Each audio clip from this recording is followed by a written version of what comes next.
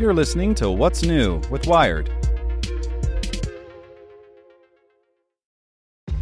This episode is brought to you by ShipStation. You know, some things take a lot of work, like sending little robots to far-off distant planets. And just as that's challenging, so too is running a successful e-commerce business, especially when there's so much to do. So I want to introduce you all to ShipStation. Now, I love using ShipStation because of its easy-to-use dashboard, which makes managing orders and printing labels a breeze and super smooth. Oh, and the customer service is just out of this world. It's exactly what you need to help grow your business. Sign up for your free 60-day trial at shipstation.com/technews. That's shipstation.com/technews. This podcast is supported by Tools and Weapons, the podcast hosted by Microsoft Vice Chair and President Brad Smith. Each episode features insight you won't find anywhere else from the center of the conversation surrounding emerging technologies like AI. Right now on the podcast, you can hear a special episode where Brad Smith lays out Microsoft's vision for a vibrant marketplace driving the new AI economy. To hear more, follow or subscribe to Tools and Weapons with Brad Smith wherever you get your podcasts. You're listening to What's New with Wired. It's Thursday, March 31st. Today, we look at how VPNs are divided between trying to help Russians stay connected to the global web and steering clear of Putin's messy politics. Before we get into today's top story, remember to check out our other Wired podcasts. Today in Wired Business, a seemingly endless supply chain crunch has fueled interest in tech that promises to track problems or predict where new ones might occur.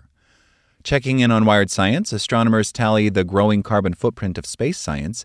Is there a way to make observatories run greener?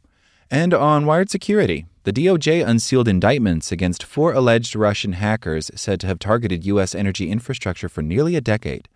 Listen to these stories and more at wired.com/podcasts. Since the start of war in Ukraine on February 24th, Russian authorities have tried to turn their country's internet into an island, severing its ties with the global internet. Almost 400 news websites, 138 finance sites, 93 anti-war sites, and 3 social media platforms have been blocked, according to top10vpn.com. As the number of blocked sites grew, huge numbers of Russians turned to VPN companies, which connect users in one country's censored internet to a server in another country where there are less restrictions, as bridges out of Moscow's shrinking internet. After Russia invaded Ukraine, VPN companies say the number of Russian users has spiked. The VPN company Windscribe told Wired that almost 1 million people from Russia had signed up since the war started, 20 times the usual rate. Another provider called Siphon said its number of daily active users in Russia jumped to more than 1.1 million immediately after Instagram was blocked, before settling at 650,000. But VPN companies have not escaped Russian censorship. The internet regulator Roskomnadzor is reacting very nervously to the rapid growth of the VPN market, says Mikhail Klimarev, executive director of the Internet Protection Society, a Russian digital rights group. Roskomnadzor made more than 12,800 requests for Google to remove URLs under the country's 2017 VPN law between March 13th and March 25th, according to the Lumen database, an archive that documents legal requests for the removal of online content. The database does not detail what the URLs are, and Google did not reply to Wired's request for comment. Life is getting more complicated for VPN companies that cater to Russian users. Around 20 VPN services have already been blocked in the country, and the authorities have plans to block more, according to politician Alexander Kainstein, chairman of the Russian Committee on Information Policy, Information Technologies, and Communication in the Duma, the country's main legislative body. VPNs get blocked daily. It's not an easy task, but it gets done, he said on March 15th in a live broadcast on the VK social media platform. There has been large-scale disruption of VPN protocols in general over the last 2 weeks or so, says Michael Hull, co-founder of Siphon, adding that his company has always found a way to continue operating. Typical protocols, technology which VPN companies use to bridge their users to the open internet, such as OpenVPN and other more or less trivial VPN protocols, have been completely blocked. OpenVPN CEO Francis Dinna says he has seen no indications that the company's protocol is blocked, but adds, "We have no way of confirming whether this is true at this point." Not only are VPN companies struggling with increased attention from the authorities, but sanctions mean Russian users are struggling to pay for their services. Russians have no way of paying right now for any VPN service because they can't pay using Visa or MasterCard.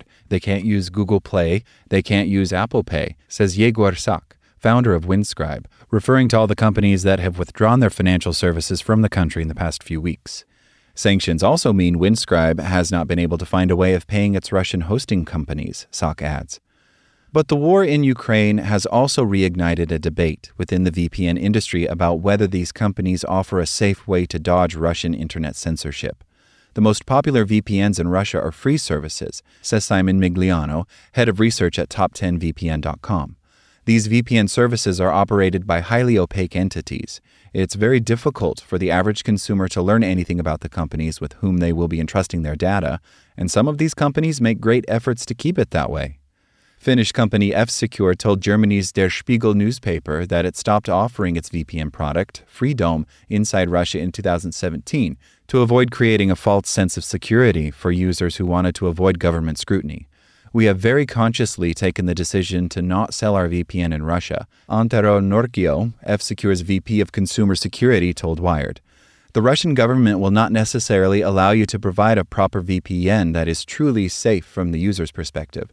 For example, authorities can require access to the VPN service that would subject consumers to state surveillance or block access to web services mandated by the state. F-Secure says it only operates in countries where it can follow local laws, but that law-abiding stance is not echoed by all its competitors.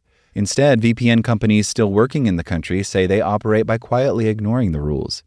Russia has been wrestling with the growing popularity of VPNs for years. In November 2017, the country introduced the so-called VPN law, which tried to force companies to block restricted websites.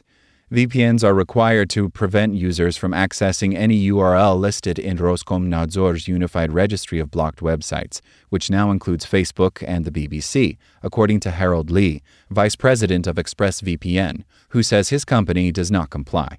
F-Secure was one company that got spooked, halting sales of its VPN products 1 month before the law went into effect. For foreign companies that did not pull out, the VPN law was a boost. They became the anti-regime alternative because they could afford to skip the rules. They had no local staff that would face the consequences. None of the most prominent services at present are Russian, says Migliano. Instead, the market now features international companies based in countries like the Seychelles and the British Virgin Islands that are happy to dodge the country's laws to maintain access for Russian users. Some Russian companies that tried to comply with the law ended up closing, says Klimarev of the Internet Protection Society. No one was buying these services. Now the group advises Russian users only to buy VPN services from foreign companies. Thanks for listening to Wired. Check back in tomorrow to hear more stories from Wired.com. Want to learn how you can make smarter decisions with your money? Well, I've got the podcast for you. I'm Sean Piles, and I host NerdWallet's Smart Money Podcast. Our show features our team of nerds, personal finance experts in credit cards, banking, investing, and more. And they'll help you make the most of your money while cutting through the clutter and misinformation in today's world of personal finance. You'll get clarity on strategies to help you build your wealth, invest wisely, shop for financial products, and plan for major life events. Listen to NerdWallet's Smart Money Podcast wherever you get your podcasts.